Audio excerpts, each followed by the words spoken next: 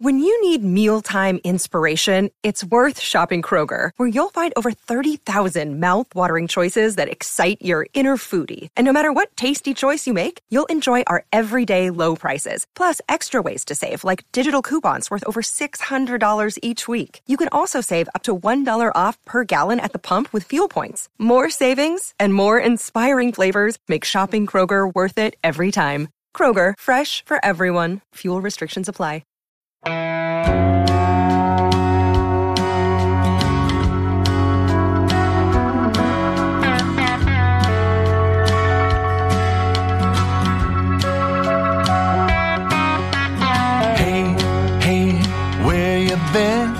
Buckeye Talk is about to begin. Hey, hey, hey, come on in.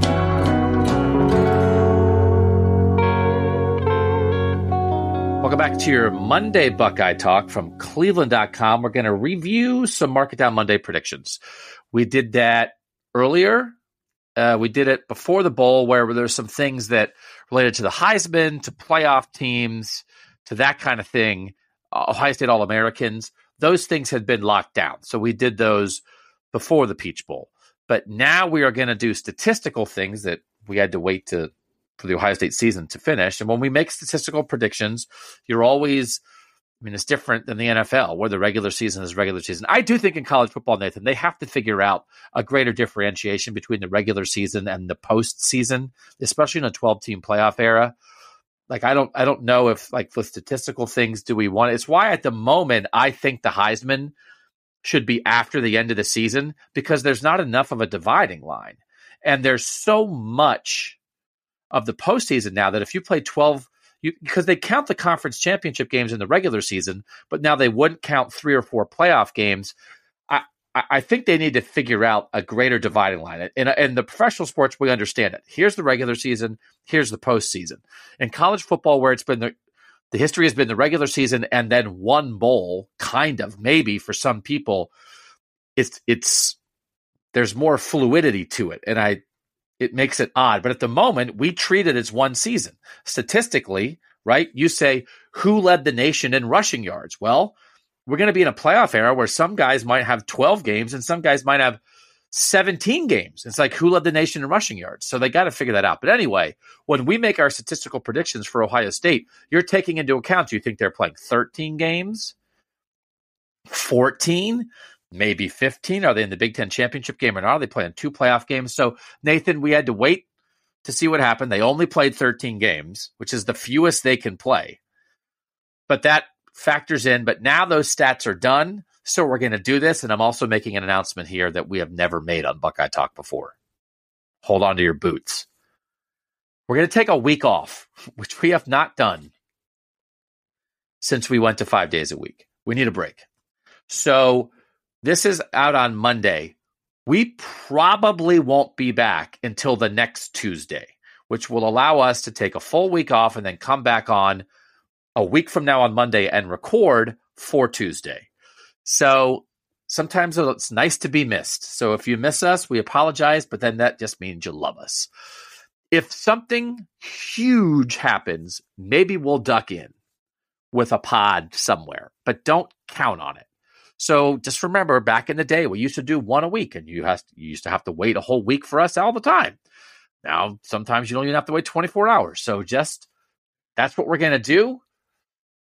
And if there's like other stuff, we'll jump in. And with that, enjoy this one. Maybe you listen to this one 3 or 4 times. Nathan, I'll hand it over to you. You are our Market Down Monday creator and commissioner.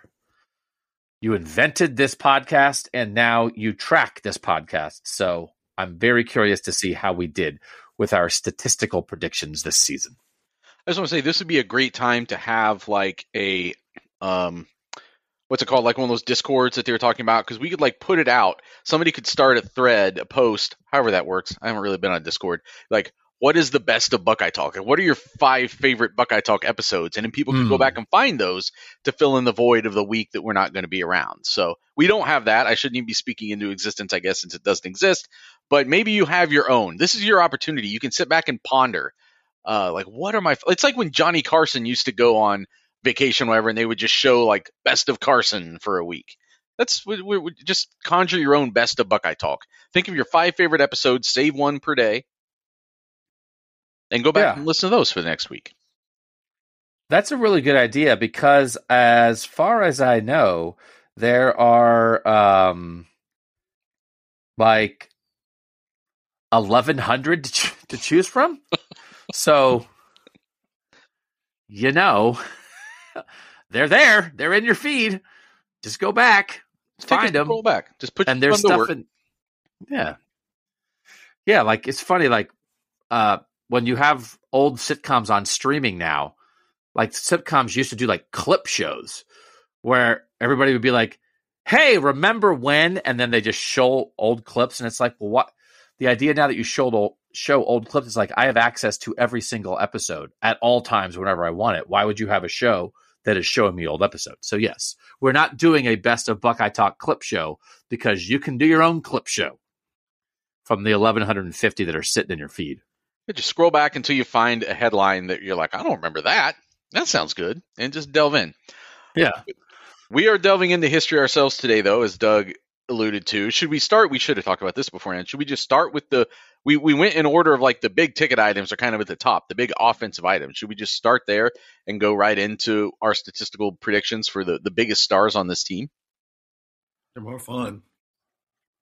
They are more fun. Why Quinn Ewers will lead Ohio State to 3 national titles? That's a podcast that's probably back there. Yeah, they are more fun, but they're also some of them are going to be 2023 prediction podcast. Yeah. Go back.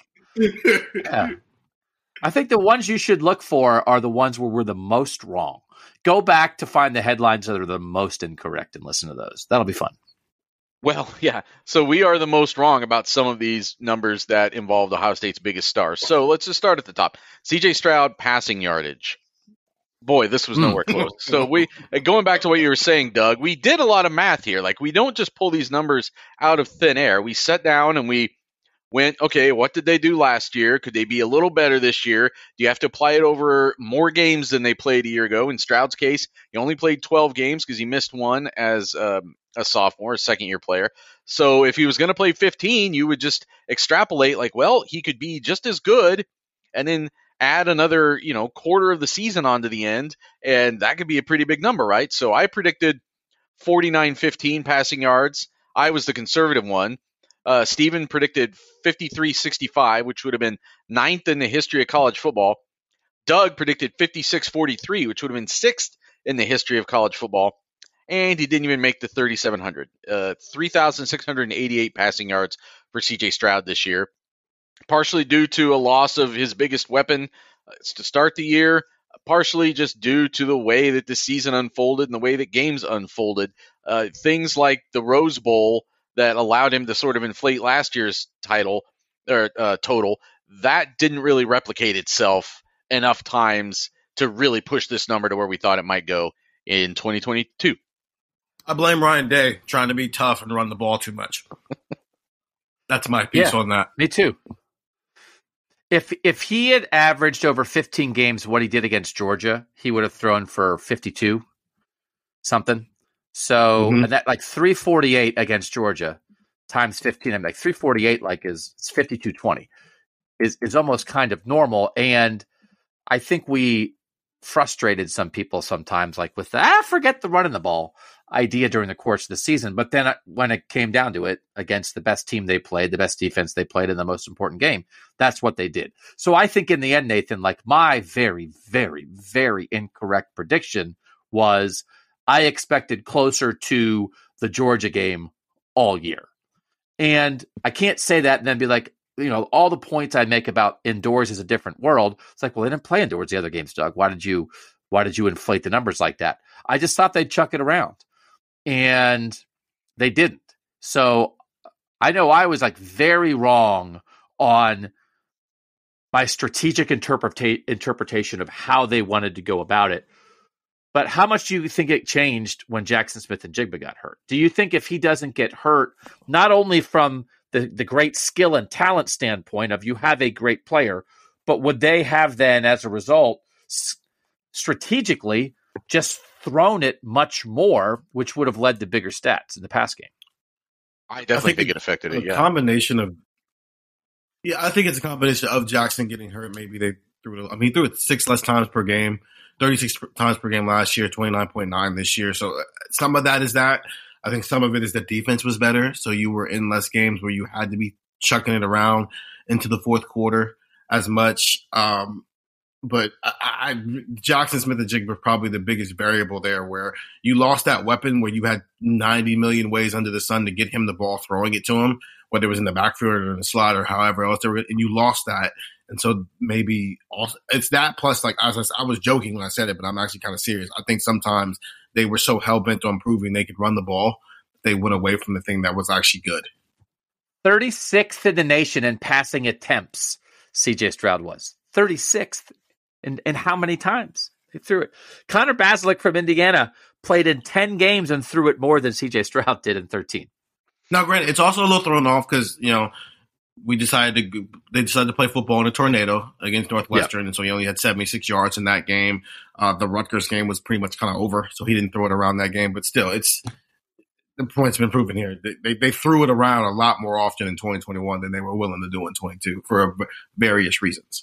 I think if Smith-Njigba had not gotten hurt, maybe they push 4,000 yards. Maybe Stroud pushes for like 4,000 yards, but he still wasn't going to come anywhere close to what we were predicting. I mean, you're right, Doug, that if you take the Georgia game and extrapolate it, he would have gotten over 5,000. But like, there was only one quarterback I think that averaged 348 yards a game. It was Michael Penix, who averaged like 12, 13 more attempts per game than C.J. Stroud did this past year. Like that, some of that isn't just style of play. Some of that is like game dynamic. Like to average 348, you have to be playing. You either have to be throwing to such an extent early in the game, or be playing a lot of games where you still have to be throwing the ball in the fourth quarter. I just don't know that the schedule was going to work out. That's the other factor. Like, we weren't just picking number of games. We were trying to pick how many of these games is C.J. Stroud going to have to play deep into the game. Like, is he going to have to do that against Wisconsin? Is he going to have to do that against Iowa?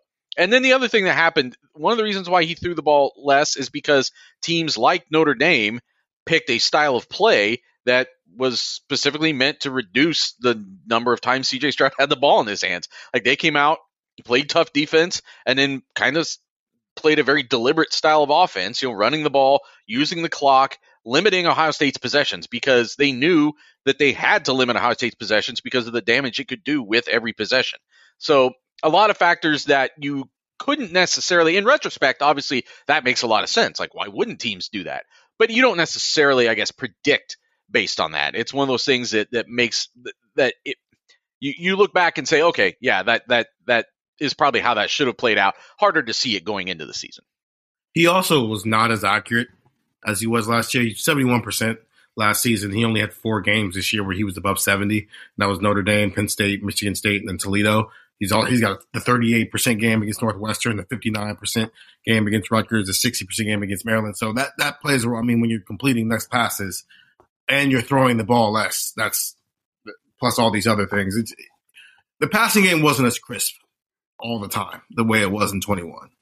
I still, though, even though I was way, way, way too high, the fact that he went from 370 passing yards per game to 284, whatever, taking everything into account, I still am shocked by it. That still seems kind of crazy to me, and I still don't exactly know why it went that far, right? Then I get it. All right, Doug, you went nuts. But, like, for him to not have 4,000 passing yards in a year where you still had 2,000-yard receivers is kind of weird. Yeah, and that's where, I don't know. Yeah, and that's where I think missing Smith-Njigba becomes big, because you would have had him and Marvin Harrison Jr. both staked out with big seasons, and then Ibuka and Fleming kind of sharing a spot, still having a pretty productive season. I just think we would have pushed past 4,000. I just think that I don't know how they would have got to 5,000. In retrospect, like, this is the way that this season played out. That was going to be hard to do. I will say, if you take out the Northwestern game, just throw it away, In the other 12 games, he averaged 301 passing yards per game. So that's how much a 76-yard game in ridiculous win knocks down your average, that you go from 301 to 284 based on one game. So really, he's still in normal conditions threw for 300 yards per game. But I'm still surprised that is 70 yards per game fewer than a year ago. Right.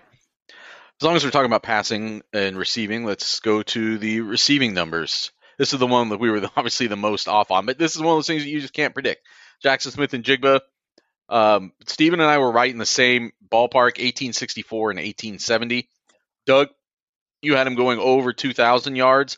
Again, very much in line with expecting Stroud to have those kind of numbers, was expecting Jackson Smith and Jigba to have massive numbers and be potentially a Heisman Trophy candidate.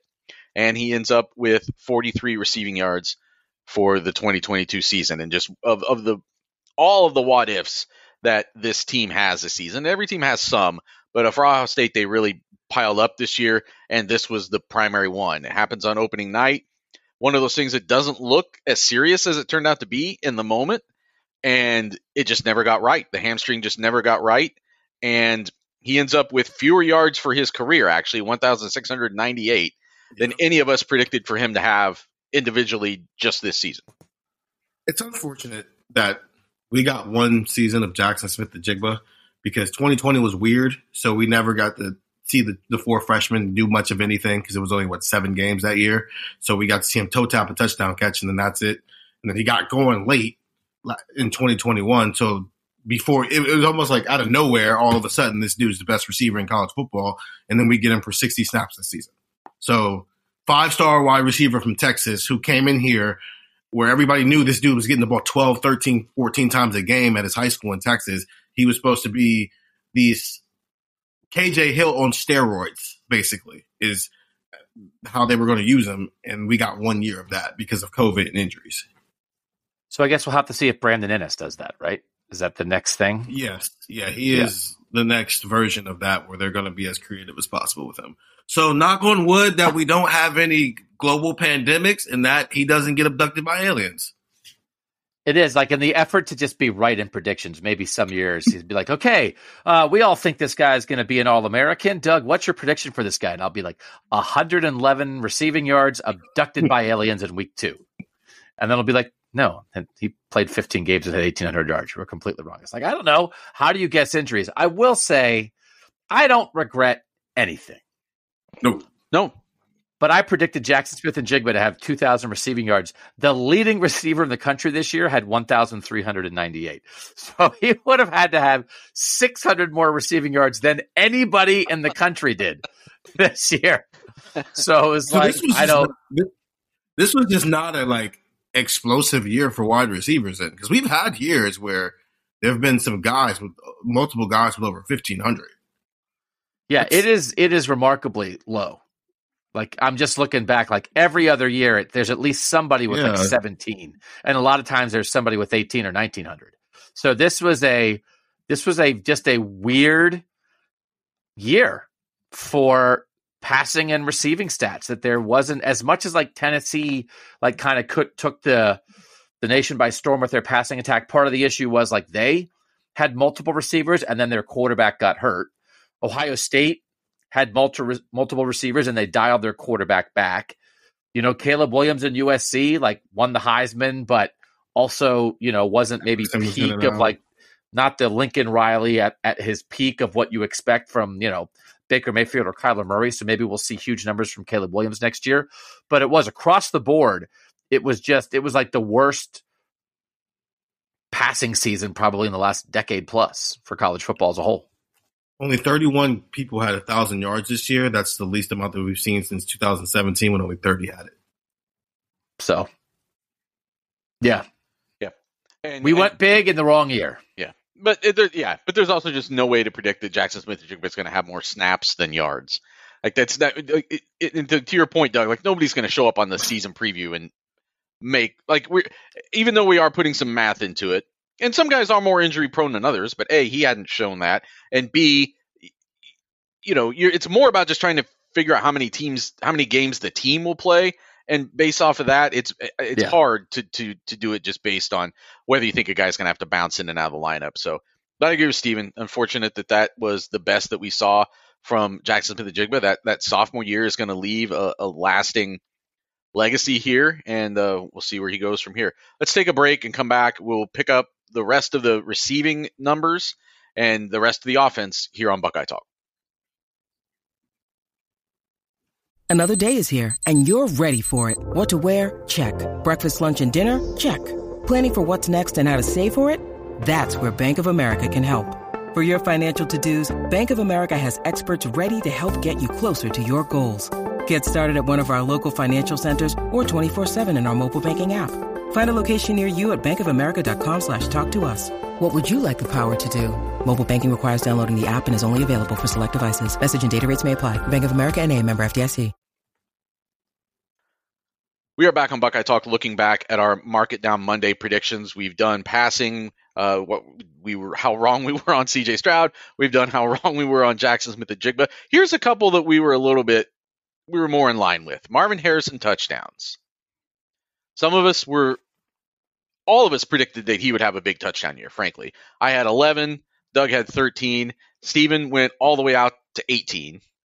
And the actual number with the 2 touchdowns he had in the first half against Georgia in the Peach Bowl playoff semifinal was 14. So Doug was one off. Didn't quite get to what Steven was predicting, but certainly showed himself to be exactly what I thought we expected, which was a very capable and dynamic red zone target. He also showed what he could do in the open field at times, and to be just a deep threat up the seam, and then especially to make the catches that no one else can make, which is what you need to do in order to be among the national leaders in touchdown catches. And obviously no receiver in the country goes into next year with as much hype and as much following and as much expectations as Marvin Harrison Jr. Now, that's a bad omen, because Jackson Smith-Njigba was in that position a year ago at this time. But barring a freak thing like that, I mean, we are poised for him to be able to sit back and really enjoy what could be a pretty impressive junior season for Harrison before he heads off to his future in the NFL. Yeah, 4th nationally in touchdowns. I'm gonna be honest with you. I'll live with not getting there, because I predicted that over a 15-game season, and they didn't play in the Big Ten championship game, and they didn't reach the national championship game, and he had 14. And if they beat Georgia, I'm pretty sure he probably has 2 or 3 in the national championship game, especially now that we see how it played out. Quite frankly, I might have gone as far and been like, he has 5 touchdown catches against TCU because they can't cover anybody. So I'll live with it. I'm also very scared. That is the most Steven Means thing ever, by the way, to be like, I'll live with it because I'm just going to give myself the 5 imaginary touchdowns he would have had against TCU. So actually, I was exactly right. But your point is taken. Your point is taken. Yeah. I'm also very nervous. Part of me wants to predict it again next year, but part of me, as Nathan alluded to there, is very scared to predict any record-breaking things with these wide receivers, because you'll predict it and then he'll get abducted by aliens. But yeah, I didn't get the number, so I'll take the L there. But the idea of what I thought Marvin Harrison could be this year, he lived up to all of that. Dibs on the 2,000-yard receiving season for Marvin Harrison Jr. next year. Oh, okay, cool. 25 touchdown catches. Kyle McCord is just going to play catch with Marvin Harrison. We have learned nothing. 6,000 yards for Kyle McCord. Yeah. We were doing this You're in back January. at St. Joe's. We're doing this in January. We're going to come back in August and just be like, through the roof again. Record-setting performances all around. It's fun. Yeah. I'm glad that, but listen, that was one for a season that didn't play out well. It's such a weird season because we predicted them to be in the playoff. They thought they'd be in the playoff. They were in the playoff. They're right there toe for toe with Georgia, the best team in the country, to go to the national championship game. So all that played out the way we'd expect. It was just the route to get there was a little bit unexpected. But Harrison was one of the deviations from that. We thought that what we saw from him last year, what we were hearing in the spring and in the preseason, he was set up to do this, and he went out and did it. Unanimous All-American, very, very, very rare in the history of Ohio State football. And again, not to doom him, but one of the things that I think Ohio State fans have to be the most excited about going into 2023 is seeing what he'll do for an encore. Who produces more? This is again on the receiving end. Who produces more, Julian Fleming or Emeka Egbuka? I was at the time had been leaning towards Julian Fleming all along, but Egbuka, with the way he was getting talked about in preseason camp, had pushed me to change my mind on that, and we were actually unanimous picking Egbuka, and that is what happened. Let me get the exact stats here. Emeka Egbuka went over 1,000 yards, 74 catches, 1,151 yards, and 10 touchdowns. That's like borderline All-American season. I think he made some second-team All-American notice. Julian Fleming, 34 catches, 533 yards, 6 touchdowns. So still very productive. That's, I think, what we thought he was going to maybe do, or maybe each of them could do as the sharing the third receiver job behind Smith-Njigba and Harrison. And instead, that just became, he had that job to himself, and then some of this spillover went to Cade Stover. I do think that if Jackson Smith and Njigba had remained healthy, Emeka still would have played significantly more than Julian. Is that still? I think we sort of saw that in Notre Dame, right? Yeah, I think it would have reached the point where it just been Emeka's the Z, Marvin's the X, and Jackson's the H at some point, because Emeka was just too explosive of an athlete in comparison to what Julian Fleming was. And I mean, Marvin Harrison was so good this year that it very much overshadowed the fact that Emeka Egbuka is not that far behind him when it comes to statistical numbers. Emeka Egbuka had the 5th best receiving season in the history of Ohio State football. It is the quietest 5th best receiving season in the history of Ohio State football you would ever have. It is, you look down this list, and good job by Ohio State for already updating it on their website. Jackson Smith-Njigba last year is 1. David Boston in 1998 is 2. Terry Glenn in 1995 is 3. Marvin Harrison Jr. this year is 4. Emeka Egbuka this year is 5. Chris Carter in 1986 is 6. So Emeka Egbuka has more receiving yards in the season than Chris Carter ever did. Like Nathan, I think you could trivia. That's like a great trivia question. Name the 5 best individual receiving seasons in Ohio State history, and 2 of them are both in 2022. I just don't think we thought, as good as Emeka was, did we think of him in that way during the course of this season? Probably not. He was definitely overshadowed by just how, I'm trying to think of what the best word to use. Like flamboyant's not the right word, but just how electric Marvin Harrison Jr. is. And Egbuka was a little bit more like workmanlike, or it was just a solid performance that showed up every week.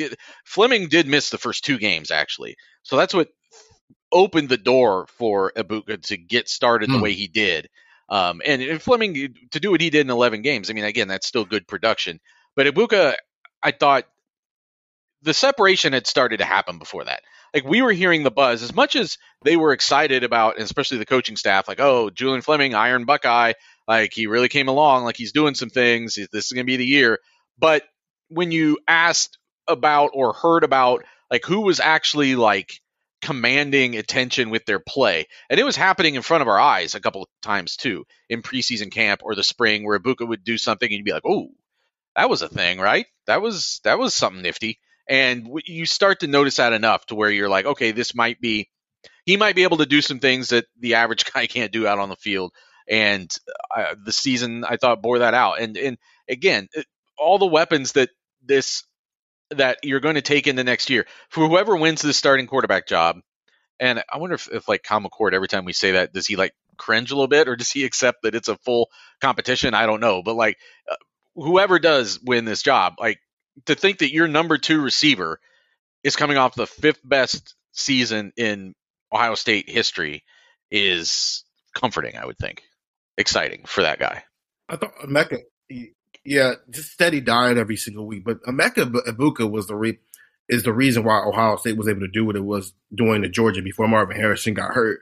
Because it's one thing that it's having one guy. It's having that second guy who can be just as dynamic that you had to worry about. And that's what made that so special.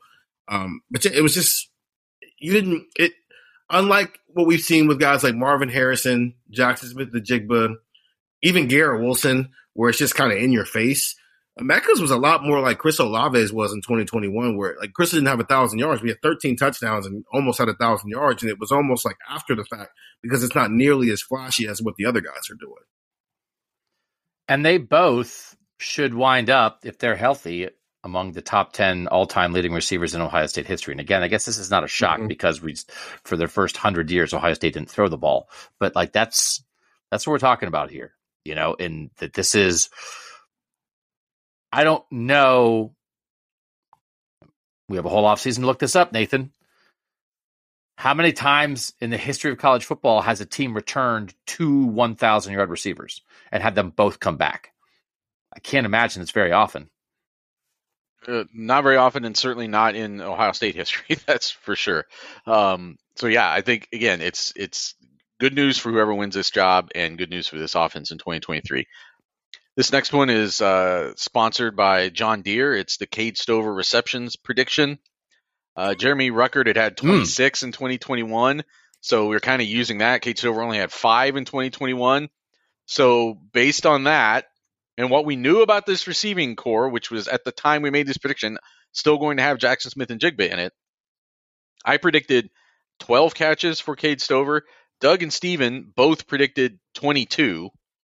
And the true answer was to take my prediction and either Doug and Steven's prediction and add them together, and it still wouldn't have been enough. He had 36 receptions, and that's with only getting 1 against Georgia before he got hurt and hurt his back and had to leave the game. Just one of the revelations of the season. And looking back on it, did Smith and Jigba's absence affect this? Probably. Did other factors, maybe things with the running game, affect this? Maybe. But it was also, for whatever reason, the Stroud-Stover connection. And it's only, again, like 3 receptions a game. It's not like he's getting targeted like Travis Kelce or whatever out there. But it adds up, and he had a really productive year. And there were a couple times where he had interview opportunities where he made some kind of like snide sideways comments about letting us know that he knew that he wasn't expected to do as very much in 2022 from a statistical standpoint anyway, and he surpassed that in big ways. Cade Stover's season just makes me think about what Jelani Thurman might be in 2024 and 2025, because this is the most pro-style passing approach that we've seen, in the sense of you've got 2 main guys as your receivers, and then your third guy's typically kind of around the same number as what the tight end is, and that's what this year was. Now, I'm saying this also understanding that Julian Fleming missed 2 games, but Julian Fleming had also started to fall off in production in the late half of the season. And so I do wonder are we actually going to live in a world where a tight end having 30 catches, if it's the right tight end, is what we can expect at Ohio State going forward? Or is this just a one-off because of all these factors that came into play? So Cade Stover averaged 47 receiving yards per game in the first 4 games and had 12 catches in those first 4 games. Yep. And I know he established himself as a reliable guy, as a guy who could make plays. And then they were like, okay. So I do think they are open. There's the philosophy, right? This is how your offense works. There's what you want to do schematically and what you want to do philosophically. And then there's what happens when you give guys a shot and what they do with it. And when they started to throw him the ball, he started to do things. And so then they were not afraid to lean into it. So he established that in the first month. And then you get to the Penn State game and he has 6 catches for 78 yards, right? And that's because by then they knew they could rely on him. And so they're open to that. And as much, there were times in Jeremy Ruckert's last year here where they threw him the ball a couple times and he had a drop here or there or whatever. And it wasn't bad performance, but Cade Stover maximized almost everything, right? To the point where the 4th down throw against Michigan, it's not exactly a do or die play, but that was a huge play in the Michigan game, which was probably a little bit too cute. And CJ was 70% accurate on the throw when he needed to be 100% accurate, and it kind of hit Cade in the hand, but it was a tough catch. But you're throwing a Cade Stover there, right? It's what? That idea where we were in the preseason, Nathan, and it's hey, who do you think they're going to throw to on 4th and 1 in the Michigan game? Be what? Cade Stover? But that's who he established. So all credit to him for showing himself as a guy who could be relied upon. and I think his role could grow next year. And I think I am 1,000% in agreement on Jelani Thurman. I'm very excited about what the possibilities could be with him. But then when you get your shot early, you gotta do it, because they know, well, if we throw that to Marvin, right, it's probably going to go pretty well. If we throw it to Emeka, it's probably going to go pretty well. So we can't give you too many chances if you don't take advantage of them. But if you do take advantage, I think this year showed they will throw to the tight end. Yeah, Stover's production also benefited from something that we didn't necessarily predict either. We might have predicted the opposite, which was Trevin Henderson was used more as a receiver out of the backfield in 2021 than he ended up being this past season. And I think a lot of those receptions ended up going to Stover as a result. Do they need to tell Cade Stover not to jump over dudes quite so much? Because I feel like he keeps getting banged up directly from that. I don't know how many of them are. There are a couple of them where he just got flipped on his back while he was trying to catch it. He might not have also just been completely healthy heading into the Georgia game, so one little ding up was going to end up in what it ended up. Right, so it was whether it was him jumping over somebody or just taking a bad hit, that seemed like it was always in play for that to happen to Cade Stover. But I don't know. It also could just be like the new C.J. Stroud needs to learn how to slide. Maybe just Cade Stover needs to learn how to juke and stop trying to jump over everybody. What exactly happened on the play where he got hurt? I can't remember. He was trying to jump over a tackler. Or like the hip area. Yeah. Yeah, he keeps landing on his back, his lower back, his upper back, and he gets into the ear and he has back issues. And some of that is just you're playing football and you get banged up, and he was the one who said that himself. But I just wonder if there's a better approach there to try to make sure that he has the longevity he needs. Because even though they're going to return other guys in that room that we think could be better, a healthy Joe Royer for a full season could be better. G. Scott, another year of development in the athletic baseline that he has could be better. Bennett Christian coming along, maybe. Like, there could be some better play the rest of that room. Stover's still by far the best, most productive tight end in that room, the most reliable tight end in that room, and you want him for as many games as possible.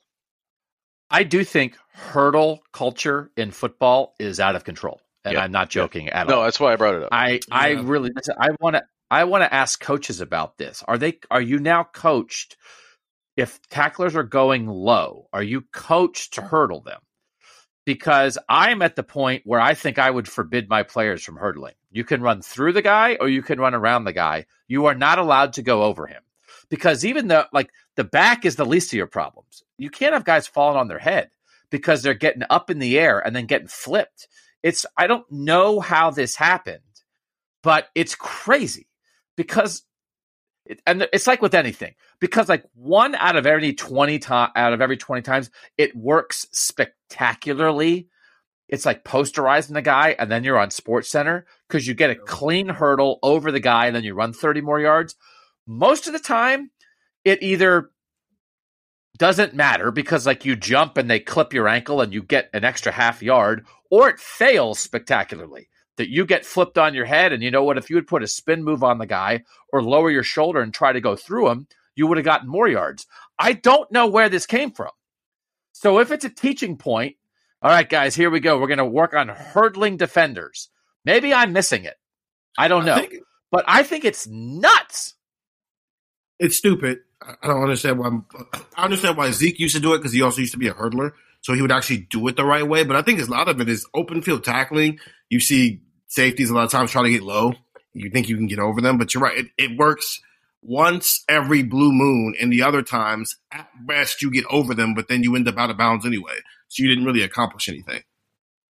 I think more often than not, you see at least one hurdle in a game now, college or NFL. And I don't think it's good. Yeah, well, yeah, right. That's better said. Attempted hurdle. Yeah, successful hurdle, not that often. So I don't know. I mean, there obviously is. There's something instinctual about it. Here comes a guy. He's going low. I'm going to jump over him. But part of coaching is beating the instinct out of guys. Hey, your instinct, right? It's your instinct is to do this, but your instinct is wrong. Teach yourself, and we're teaching you to do this.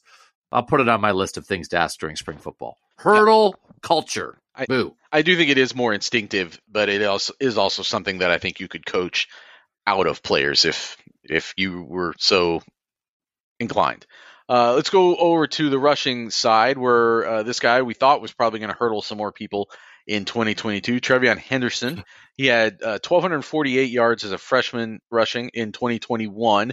Our predictions were kind of all in the same ballpark. Steven, 1,400. Doug, 1,500. I don't know how you guys come up with to the dot even numbers. Mine was 1,489. He only got to 571, and he was stuck there at the end of the regular season because he had a significant foot injury that required surgery, and he missed the playoff game. And so this goes on the pile of what ifs. It was, an encouraging start in some ways, and he definitely had some big games along the way.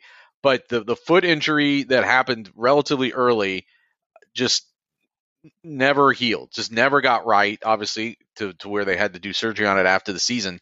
And it's still one of the big question marks going into next year is, can he regain that form that he flashed as a freshman? And can he and Miyan Williams both find the health and stay on the field consistently? And what does that mean for this offense? And will it mean more for this offense next year because you don't have CJ Stroud at quarterback? At least we don't think that they have CJ Stroud at quarterback. I mean, we know they won't literally have CJ Stroud, but whether you have that performance at quarterback remains to be seen. But those two running backs mean more to this offense in 2023. Couple interesting things. No, they won't. Because you still have Marvin Harrison Jr. and Emeka Egbuka. You got to throw the ball next. If they think they're going to come out and run next year, they're going to torpedo their season. No. We don't even know who's blocking for these guys yet. Throw the ball. That's the other factor, throw the ball. We're going to get shirts that say "Throw the ball, Buckeye Talk." But a couple interesting things here. Trey Sermon in 8 games had 870 yards. That's more than any running back had this year in a full season, and that's more of a Miyan Williams obviously led with 825, but that's a testament to what Trey Sermon was doing at the end of the year, but also the amount of musical chairs we saw with this running back room. And then if you even go further back than that, the last time in a full season that Ohio State didn't have a 1,000-yard rusher was in 2011 when Braxton Miller led the way with 715. So they had 5 different guys who they used as a primary running back at different times this year, obviously, right? TreVeyon Henderson, Miyan Williams, Dallin Hayden, Xavier Johnson, and Chip Trainum. If you add their rushing stats together, they ran for 2,187 yards.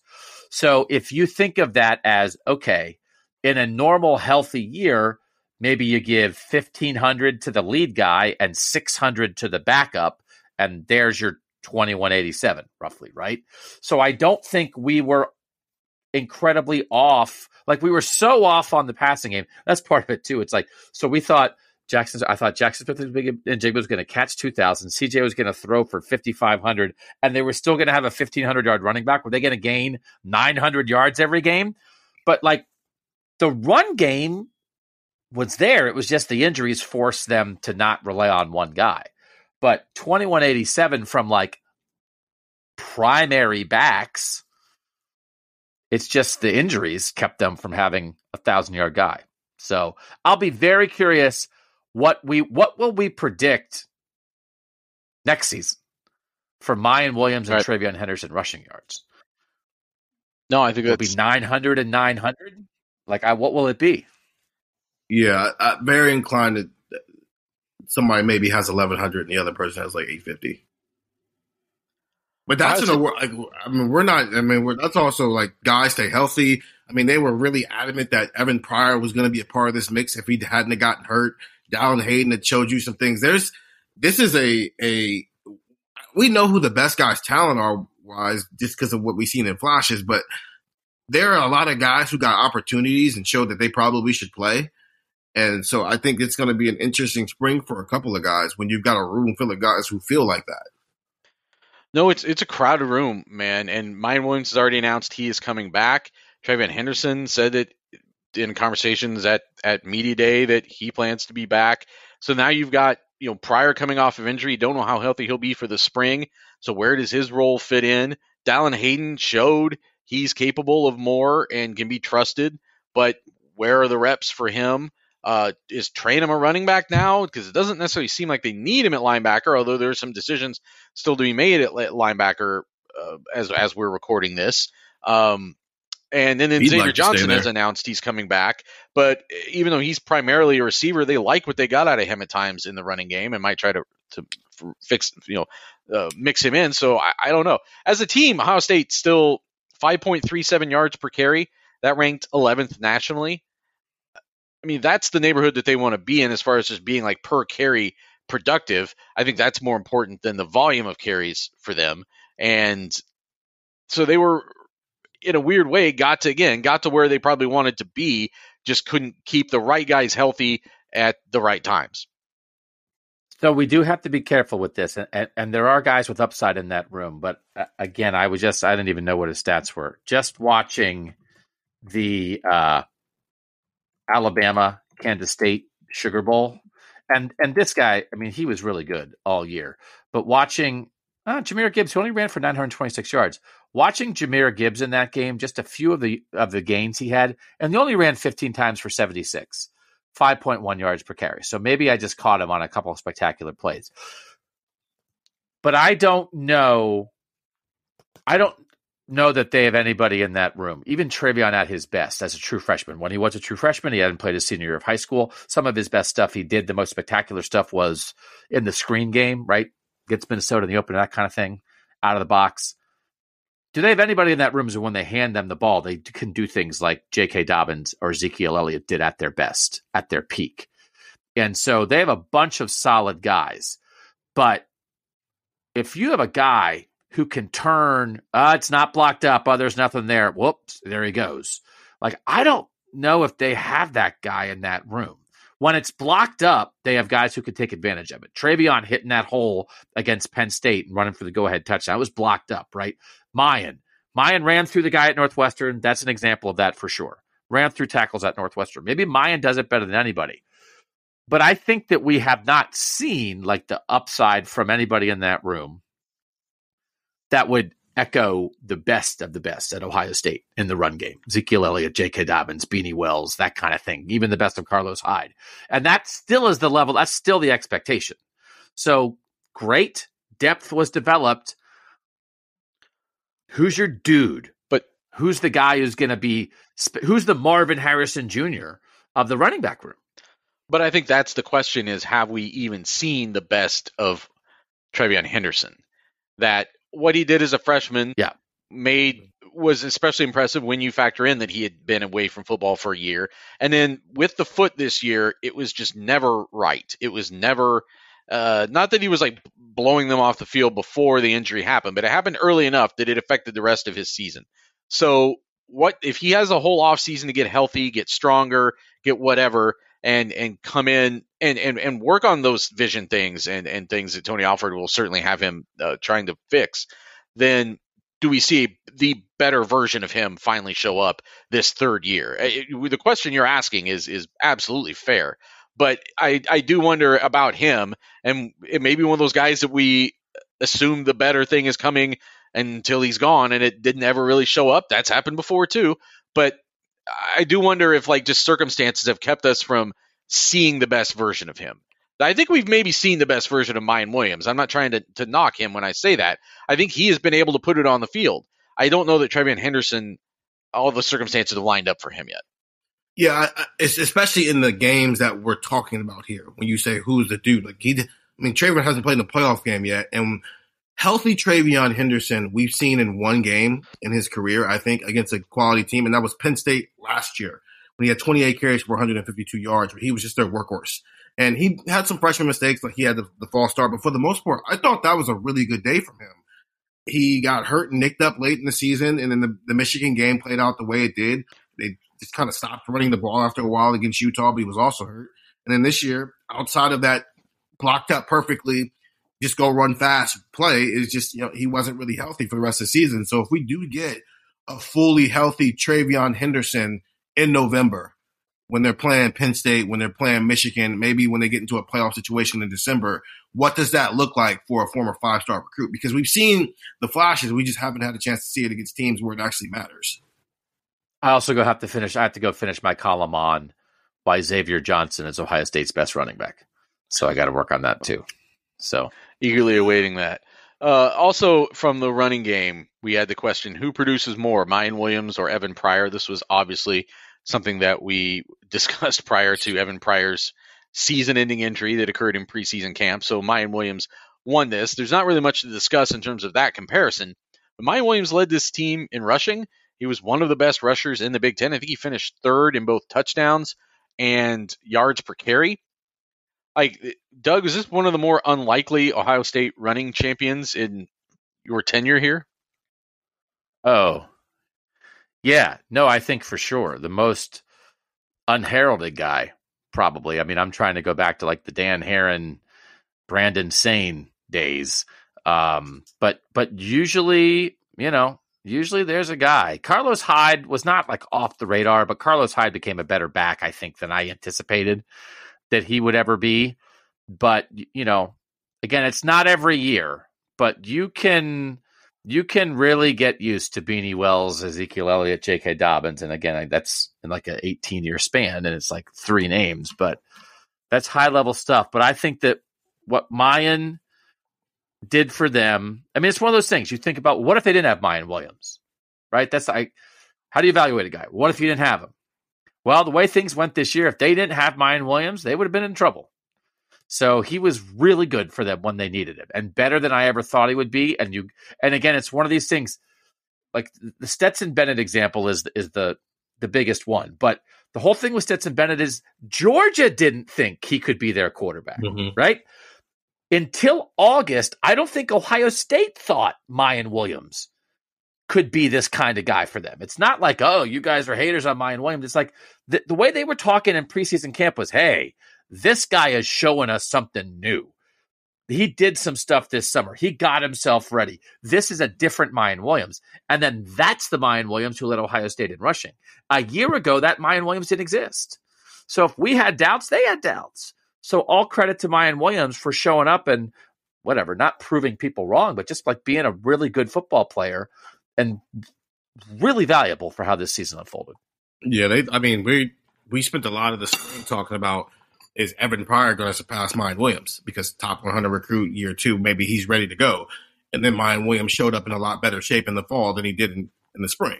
So that changed everybody. And so it went from, is Evan Pryor going to pass Mayan Williams, and this is going to be the TreVeyon Henderson, Evan Pryor show, to, oh, this might be a shared case of the running back situation where they've got a 1-2 punch with Mayan Williams and TreVeyon Henderson. And then Mayan, when he was healthy, showed a lot of the stuff that they were talking about in fall camp. I can't imagine what Evan Pryor thought watching this season unfold, because you saw like what Donovan Edwards did for Michigan when Blake Corum got hurt, and Evan Pryor, like, are you kidding? Like, who we have no, talking about guys that we don't know yet. We have no. I just listed 5 guys who at various times were the primary ball carrier for Ohio State, and that doesn't include Evan Pryor. But like, there's a world where it's like, oh, TreVeyon Henderson got hurt. It's like, oh, Evan Pryor runs for 100. He's a 100-yard rusher. Evan Pryor's like second team all Big Ten. That's not like he obviously you're frustrated when you get hurt, but there was such opportunity in the running back room, and a guy who might have been poised to take it was the first one hurt. I think he's probably looking at, I mean, he's cheering for his teammates, but Dalton Hayden got the ball 111 times this year, and he had some quality moments. That Maryland game was very good, and we were all wondering why he wasn't the starting back against Michigan once it was clear that Mayan couldn't go. 5 yards per carry. TreVeyon Henderson, 5.3 yards per carry. Mayan Williams, 6.4 yards per carry. Given the way this season played out, I wonder what Evan Pryor would have done with those 111 carries. Because he flashed a little bit in the spring game. Yeah. No, I wonder too. Yeah. So add that to the mix. Yeah. So. Yeah, the what if started before the season did for this team this year. One last thing that was sort of offense related, really more special teams. Emeka Egbuka touchdown returns. We set the over-under at 0.5. Steven and I picked him to go over it. Doug picked him not to get a touchdown return this year, which he did not do. Fun to think about, but ultimately not a critical development for this team, really. To be fair, he had 1 kick return, and then they took him off, and they put Chip Traylor back there. Yep. And then they put Xavier Johnson back there. Right. So it's not, I mean, you can't take it back if you don't run it. I'm going to say it now, and I'm going to say it again this summer, because I'm going to stay on this. Brandon Ennis takes a kick return back for a touchdown. They put Emeka back there as a true freshman. Why not put in Brandon Ennis back there? And I'm going to say this now. I don't care about returns anymore. They're meaningless. I think they are. The game has changed. Yeah. There was a time when I was all in on this too. The game has changed. Kickoff returns don't matter anymore. They don't want them to matter. They may as well just eliminate kickoffs and just have everybody start on the 25. And the punt return game, with the way Ohio State plays offense, they mostly just want you to catch it so the offense can get on the field. So, I don't care. Well said. Let's take our break there. We're going to come back and talk about our defensive predictions for 2022 and what happened here on Buckeye Talk. All right, we're wrapping things up with our defensive statistical predictions and how close we came, and in some cases did not come. Leading tackler. My prediction was Steel Chambers with 112. I was roundly criticized, I believe, for that prediction, both in terms of especially for the number of tackles. Doug and Steven both picked Ronnie Hickman with 80 and 85 tackles respectively. So I get almost Steven takes credit for some things that are a little outlandish. I'm not gonna take credit for this. No, you get. I'm not taking credit for it. This is my point. This is my point. Not even the same person.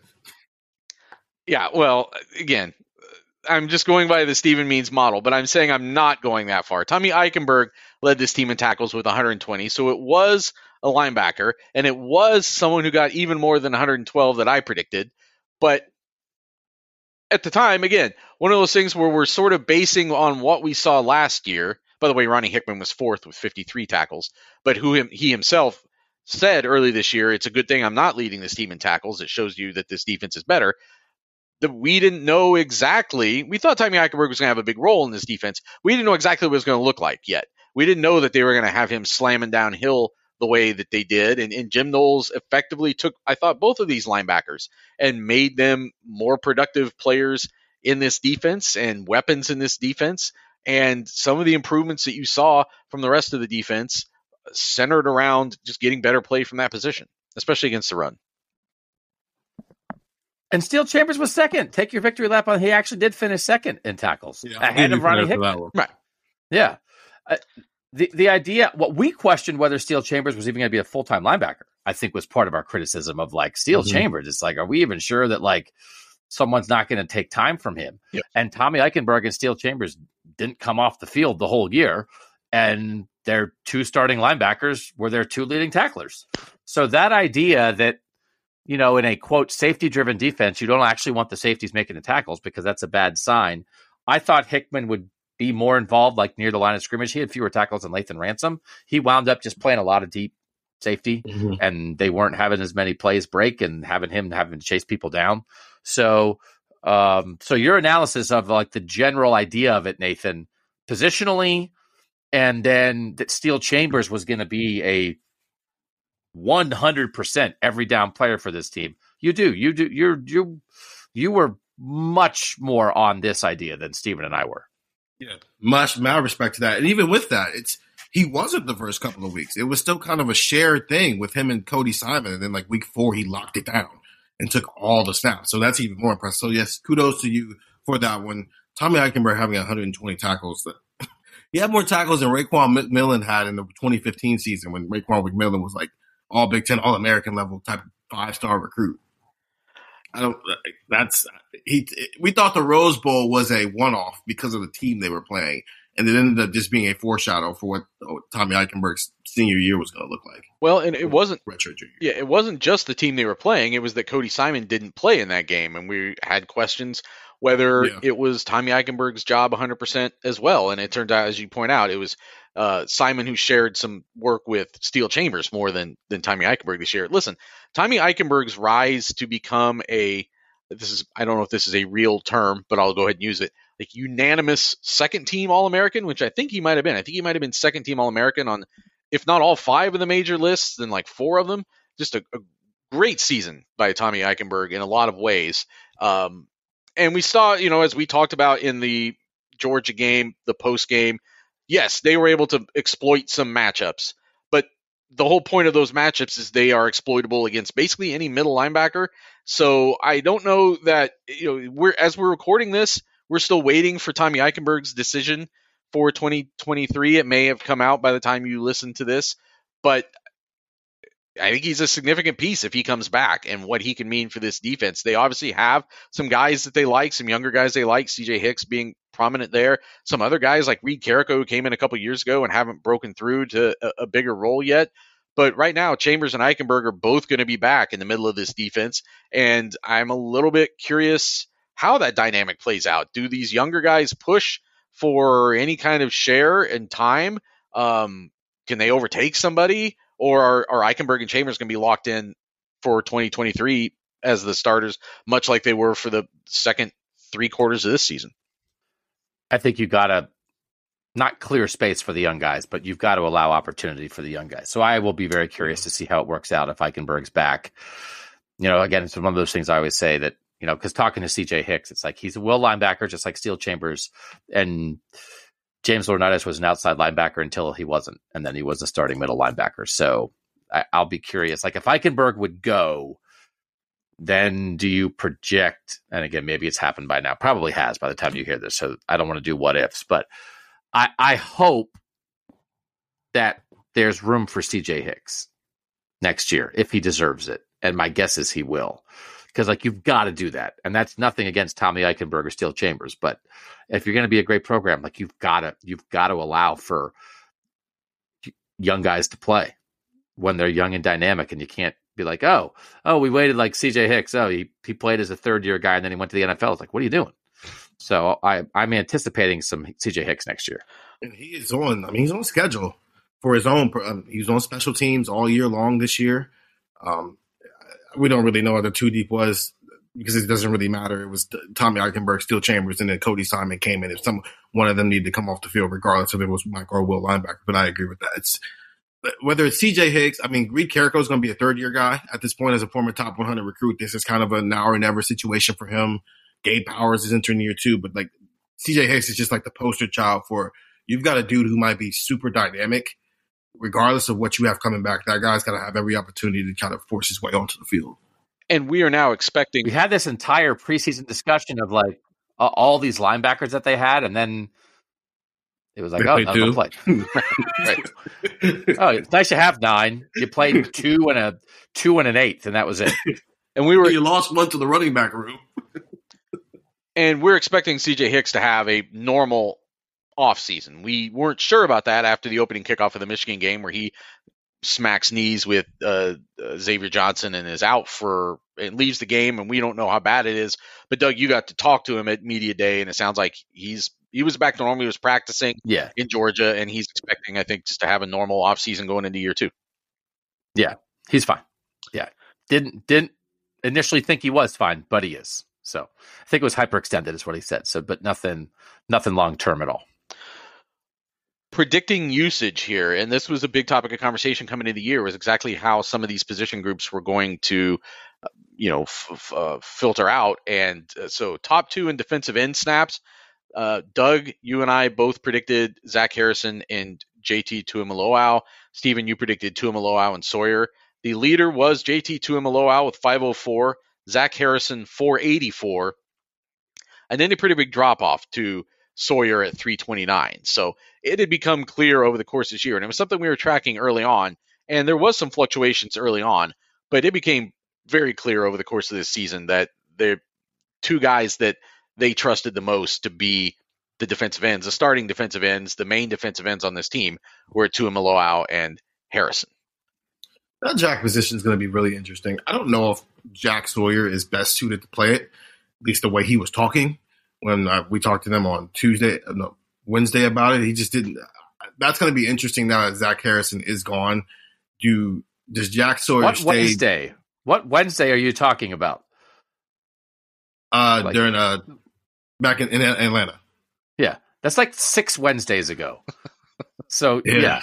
Don't be like Wednesday. It's what are you talking about? Right. When we were down in Atlanta talking to the defensive starters on Wednesday, yeah, you're right. It's been a long couple of weeks here.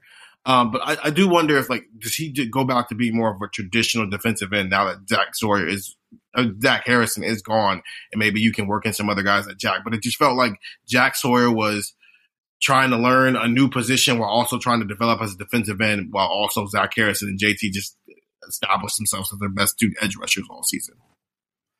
And against the physical teams at the end of the year, real drop-off for Jack Sawyer. His two lowest snap counts were against Michigan and Georgia. He was in the 20s or 30s for every game until Michigan and Georgia when he had 15 and 16 snaps. So that's just stylistic, Nathan. And again, we thought, oh, maybe the Jack is going to be a thing against running teams. It's like, no, that was not it. I certainly would not use the word disappointing, but down to down, quarter to quarter, game to game, Jack Sawyer did not make the kind of impact I anticipated this season. And I think it is more about the Jack position and the evolution or sort of lack of evolution of that position. And also that he had two typical defensive ends ahead of him.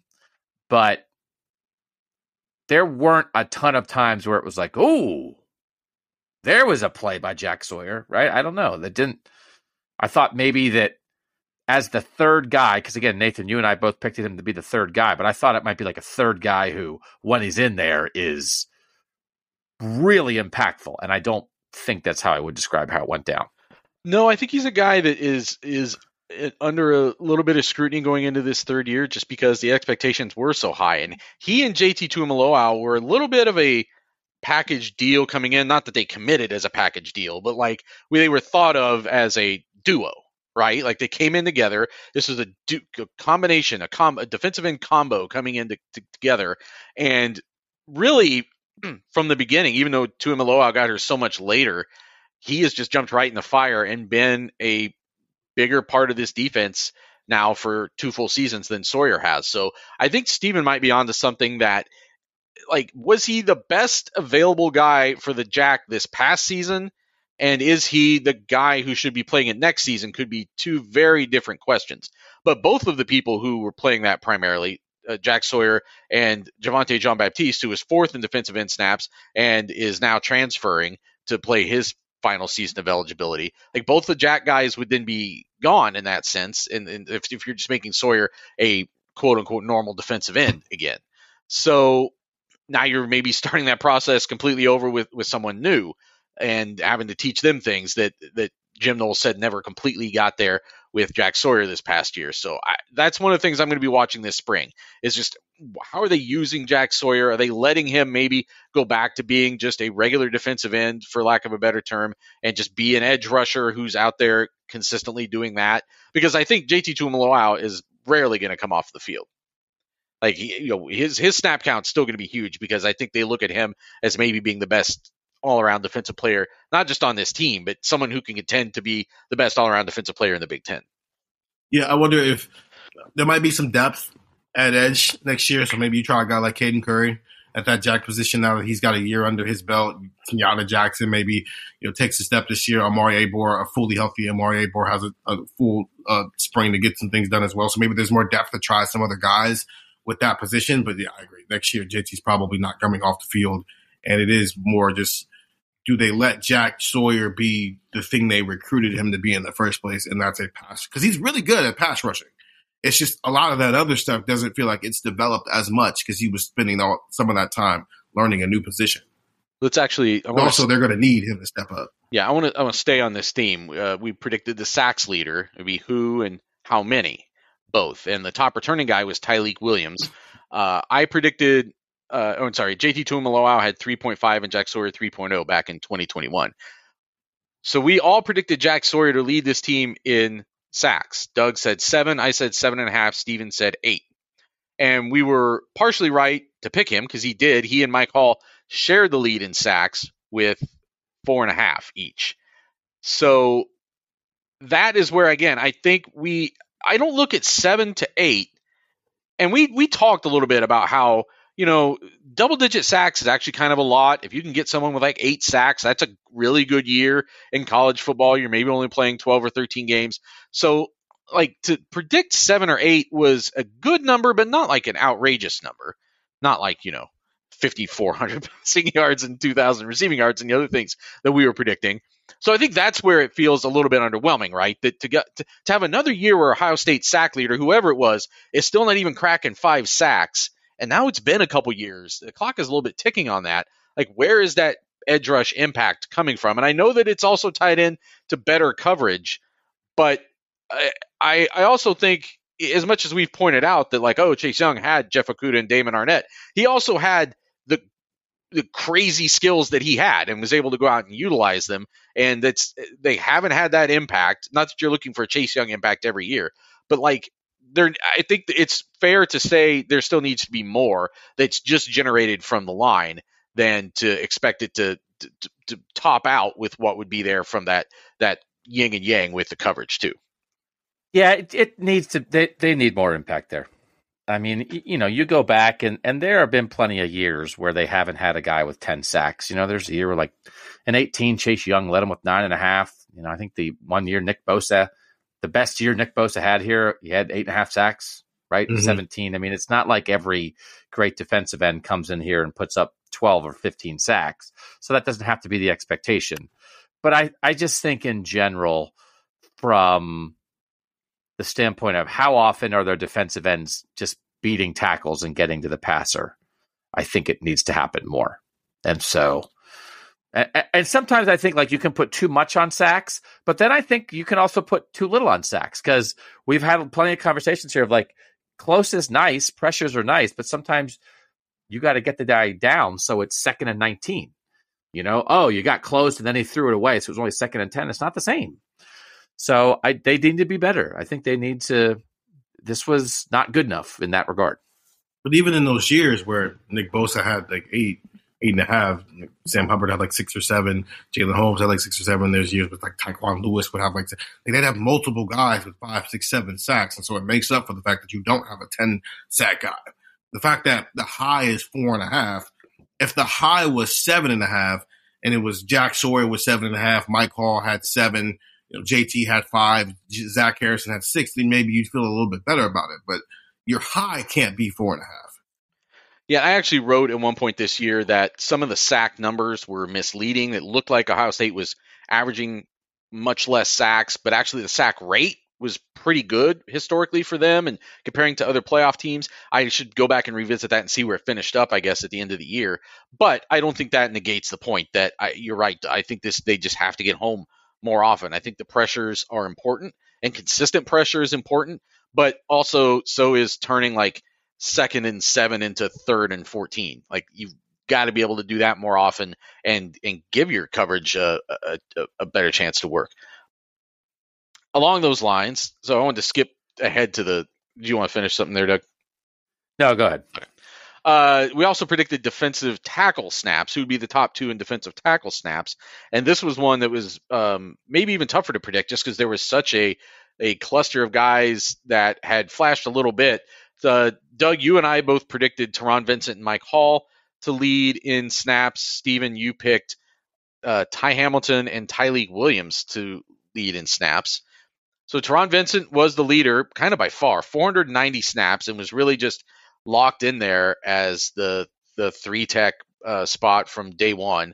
Ty Hamilton ended up being number 2 in 306. He ended up starting the back half of this season. Mike Hall was 3rd with 266. Tyleik Williams with 248. The Mike Hall thing is interesting because that number should be higher, we think, because we were told by Jim Knowles and kind of by Mike Hall himself that, yes, there were injuries. He was having these shoulder problems. He told me both of his shoulders were hurt going into down the stretch of the season, that it wasn't something that was going to require surgery or anything, but that was why he didn't play more. Jim Knowles saying that, like, backing him down to those, 12, 15 snaps a game sometimes, or famously when he had like 2.5 sacks against Michigan State on 8 snaps or whatever it was, like, reducing the number of snaps it was about, like, getting quality over quantity in terms of his snaps, like getting the most out of however many snaps they could get him on the field for. So I don't think anyone would argue that he was the either second or most impactful defensive tackle the team had, but the strategy became, according to what they say, that backing him off was to try to get more out of him. And I think it was the defense missed him. Like, the way he started the year, he was very dynamic. And I think that some of the stuff you saw late in the season when this defense trailed off a little bit Part of it was the competition got tougher. Part of it was because I think they needed Mike Hall on the field more. They also said he was ready to go, and then he played the least amount of snaps of any of the 4 defensive tackles who played meaningful snaps against Georgia. So Right. there's part of me that is thinking, did we Tyleik Williams this a little bit? Where, yes, Michigan State game happened, so there's 2.5 right there. And then he had one against Notre Dame and again one against Arkansas State. So it's not like he had these sacks against Michigan and, Wisconsin and stuff like that. He is very, very good, but did we jump out the window a little bit too much the same way that we were midway through the year with Tyleik Williams in 2021, where it's very good in these spurts as a pass rusher, but there are other parts of his game that still vastly needed to develop, while also injuries happen. That's not how they talked about him, though. I mean, the way Right. they were talking about him early, that was at a different level.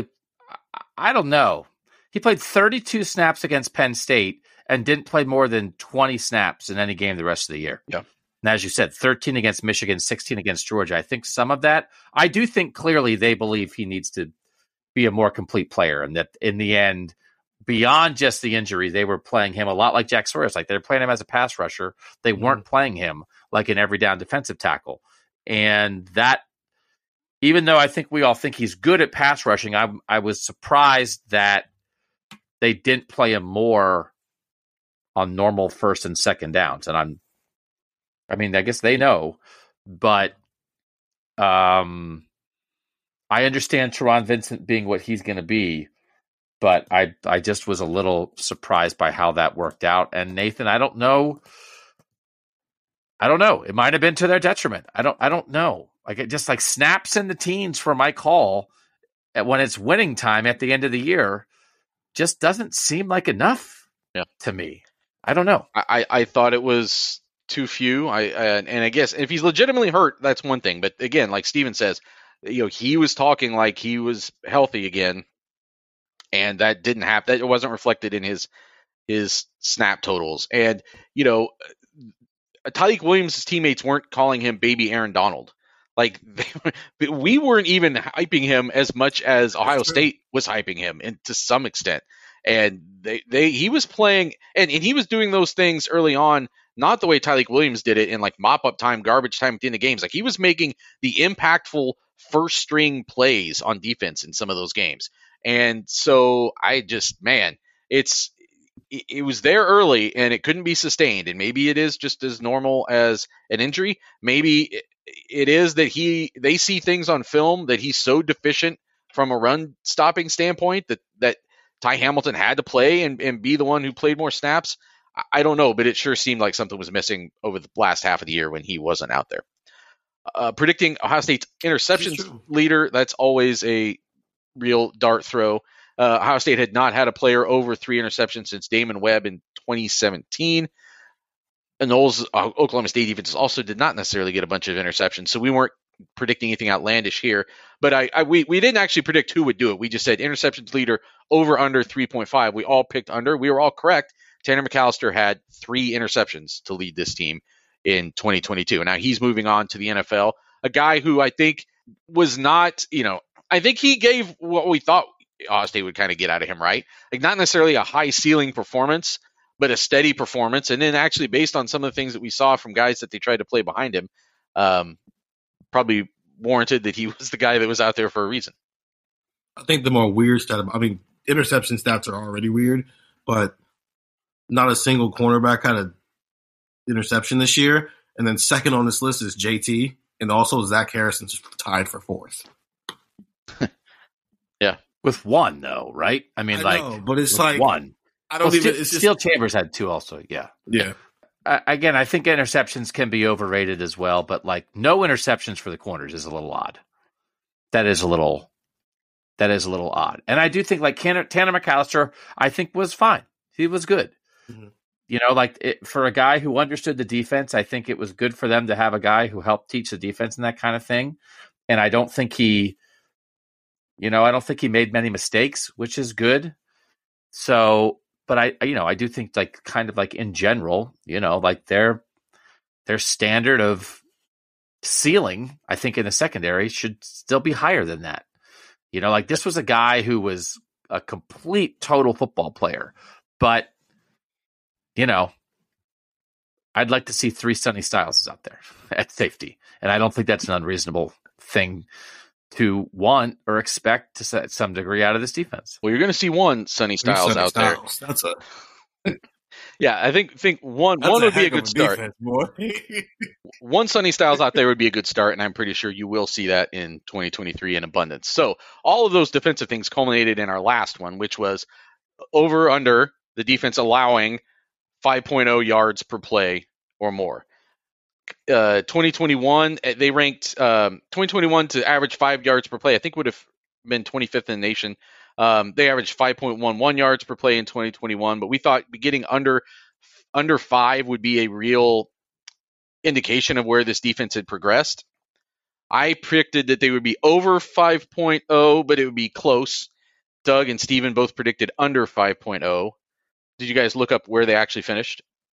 I'm looking it up right now. So it was. But I don't know yet. It was 4.88 when I first did these stats, which would have been before the first time we did the last episode. So I think that was coming out of the Michigan game. So it was out of the regular season.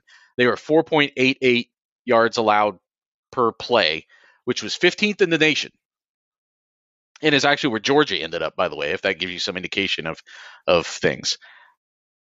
After the Georgia game, 5.18 yards per game, which ranks 37th nationally.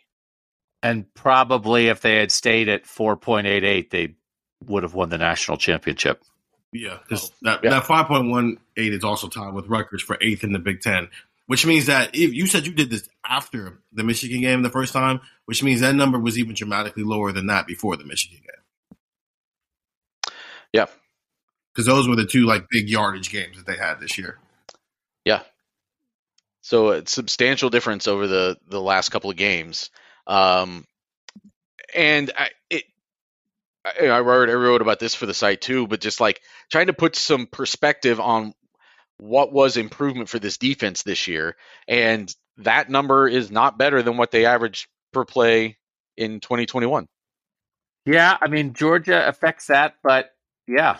And you look at big plays, they gave up 52 plays of 20 yards or more this year. They gave up 53 last year. So that was not that much improved either. Yep.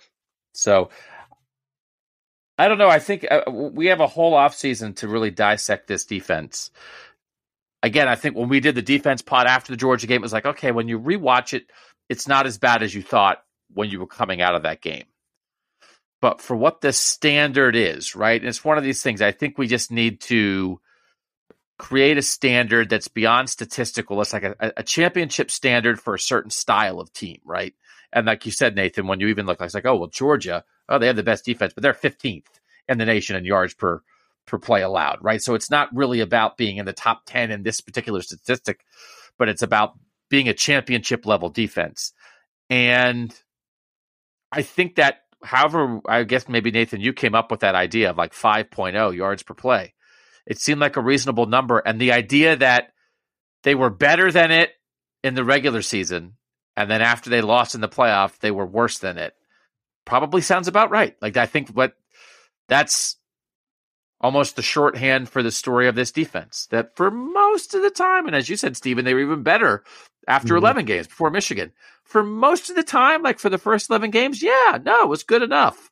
And then when they got to winning time against the other best teams in the country, it wasn't good enough. It wasn't god-awful, but it wasn't good enough. And so that's what they'll carry, I think, into the offseason. I think almost everybody would agree with that. I think Jim Knowles and Ryan Day would agree with that characterization. Better than the year before.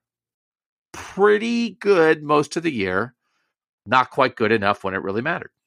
I just want to say I misspoke one thing. It was 5.33 last year. So it was a very slight improvement over last year. Not worse than last year. But also well off of the pace. As recently as 2019, they were 4.13.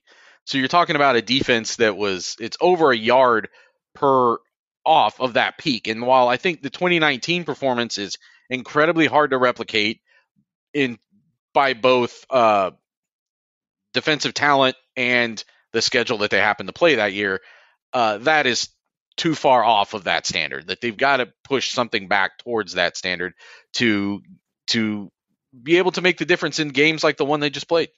Yeah, there's a middle ground between one of the best defenses of the last 20 years and what we've seen in the years since then that they need to find. And it's just, I don't know how much of that is. I mean, you've changed the coaching staff at this point, so they're not going to do that again. And the scheme, at least it seemed to work for the first 11 weeks of the season. So now we're down to the other 1/3 of this equation. That's personnel. And that just means, Doug kind of said it, I would like to see 3 Sonny Styles back there. That's a big ask because Sonny Styles might just be unique on his own standpoint, but just the overall just improvement in play has to be there as well.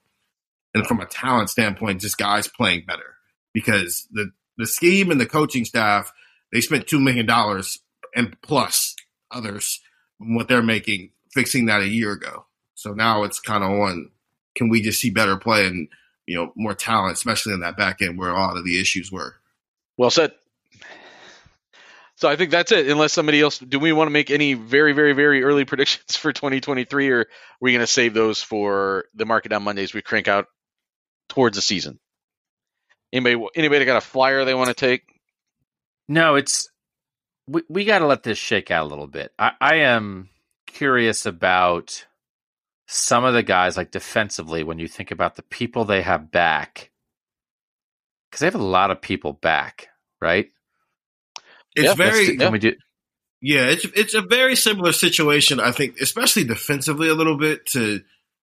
They had some decent amount of people come back from 2020 to 2021 in the secondary, and it became the situation of, well, that didn't work, so do you really want to run that back versus trying new guys? Yeah, I'm very interested how not just Sonny Styles and C.J. Hicks, but Caden Curry and Kenyatta Jackson and Jair Brown and there's just some other guys I wonder, because you've always, just because you're back doesn't mean you're going to play the same role. So I'm curious how this will shake out in the spring, because I think, there were some guys who had some excellent years on this defense this year, but 1 through 11, down to down. Is it the talent level that you expect at Ohio State? The production level you expect at Ohio State? Beyond the scheme? The individual player? Like Steven said, you don't have to have the standard be 2019. But I think it's not there yet. So how do you get there? I mean, there's just maybe guys play even better, or maybe some other guys play. But it was weird because it felt better. Like during the course of this year, I thought it felt better.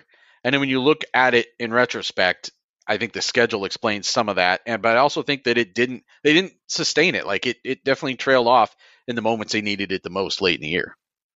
Yeah, it felt better until they started playing competent teams. And then all of a sudden they kind of, even the Penn State game wasn't good. The offense JT just had one of the greatest games ever, and the offense started clicking randomly in the third quarter. But it wasn't – Penn State, Michigan, and Georgia were probably the 3 best teams they played in terms of, offense, defense, and special teams. And the defense gave up 30-plus points in each of those games, and it didn't look pretty for a large portion of those games. So that's why I more judge their season off of those 3 games than the other, 10 they played, where a lot of those games, well, yeah, you're just better than them. You're going to do this. Especially when one of those games is Michigan State, who was incompetent, and then Iowa and whatever that was they were doing on offense. They held their first 10 opponents below what those teams averaged per play for the season. Then Maryland went over it slightly, and then Michigan and Georgia blew their season averages out of the water. And you're right. I mean, that's what defines the defensive season ultimately, and something that they're going to have to chase a solution for in the coming months. So we'll be back in the coming months. We'll be doing our new Market Down Mondays as we get closer to the season. This will be the last Buckeye Talk for 1 calendar week, as Doug told you earlier. So a little break for us, unless there's something. It basically have to warrant an emergency pod, right? Is what you're saying, Doug? Like we'll come out of the back cave if it's really warranted in this next week. But otherwise, take a break. We'll take a little break, and we will be back at you next week with a lot more of what you've come to know and love. For Stephen Means, For Doug Lesmerises, I'm Nathan Baird, and that was Buckeye Talk.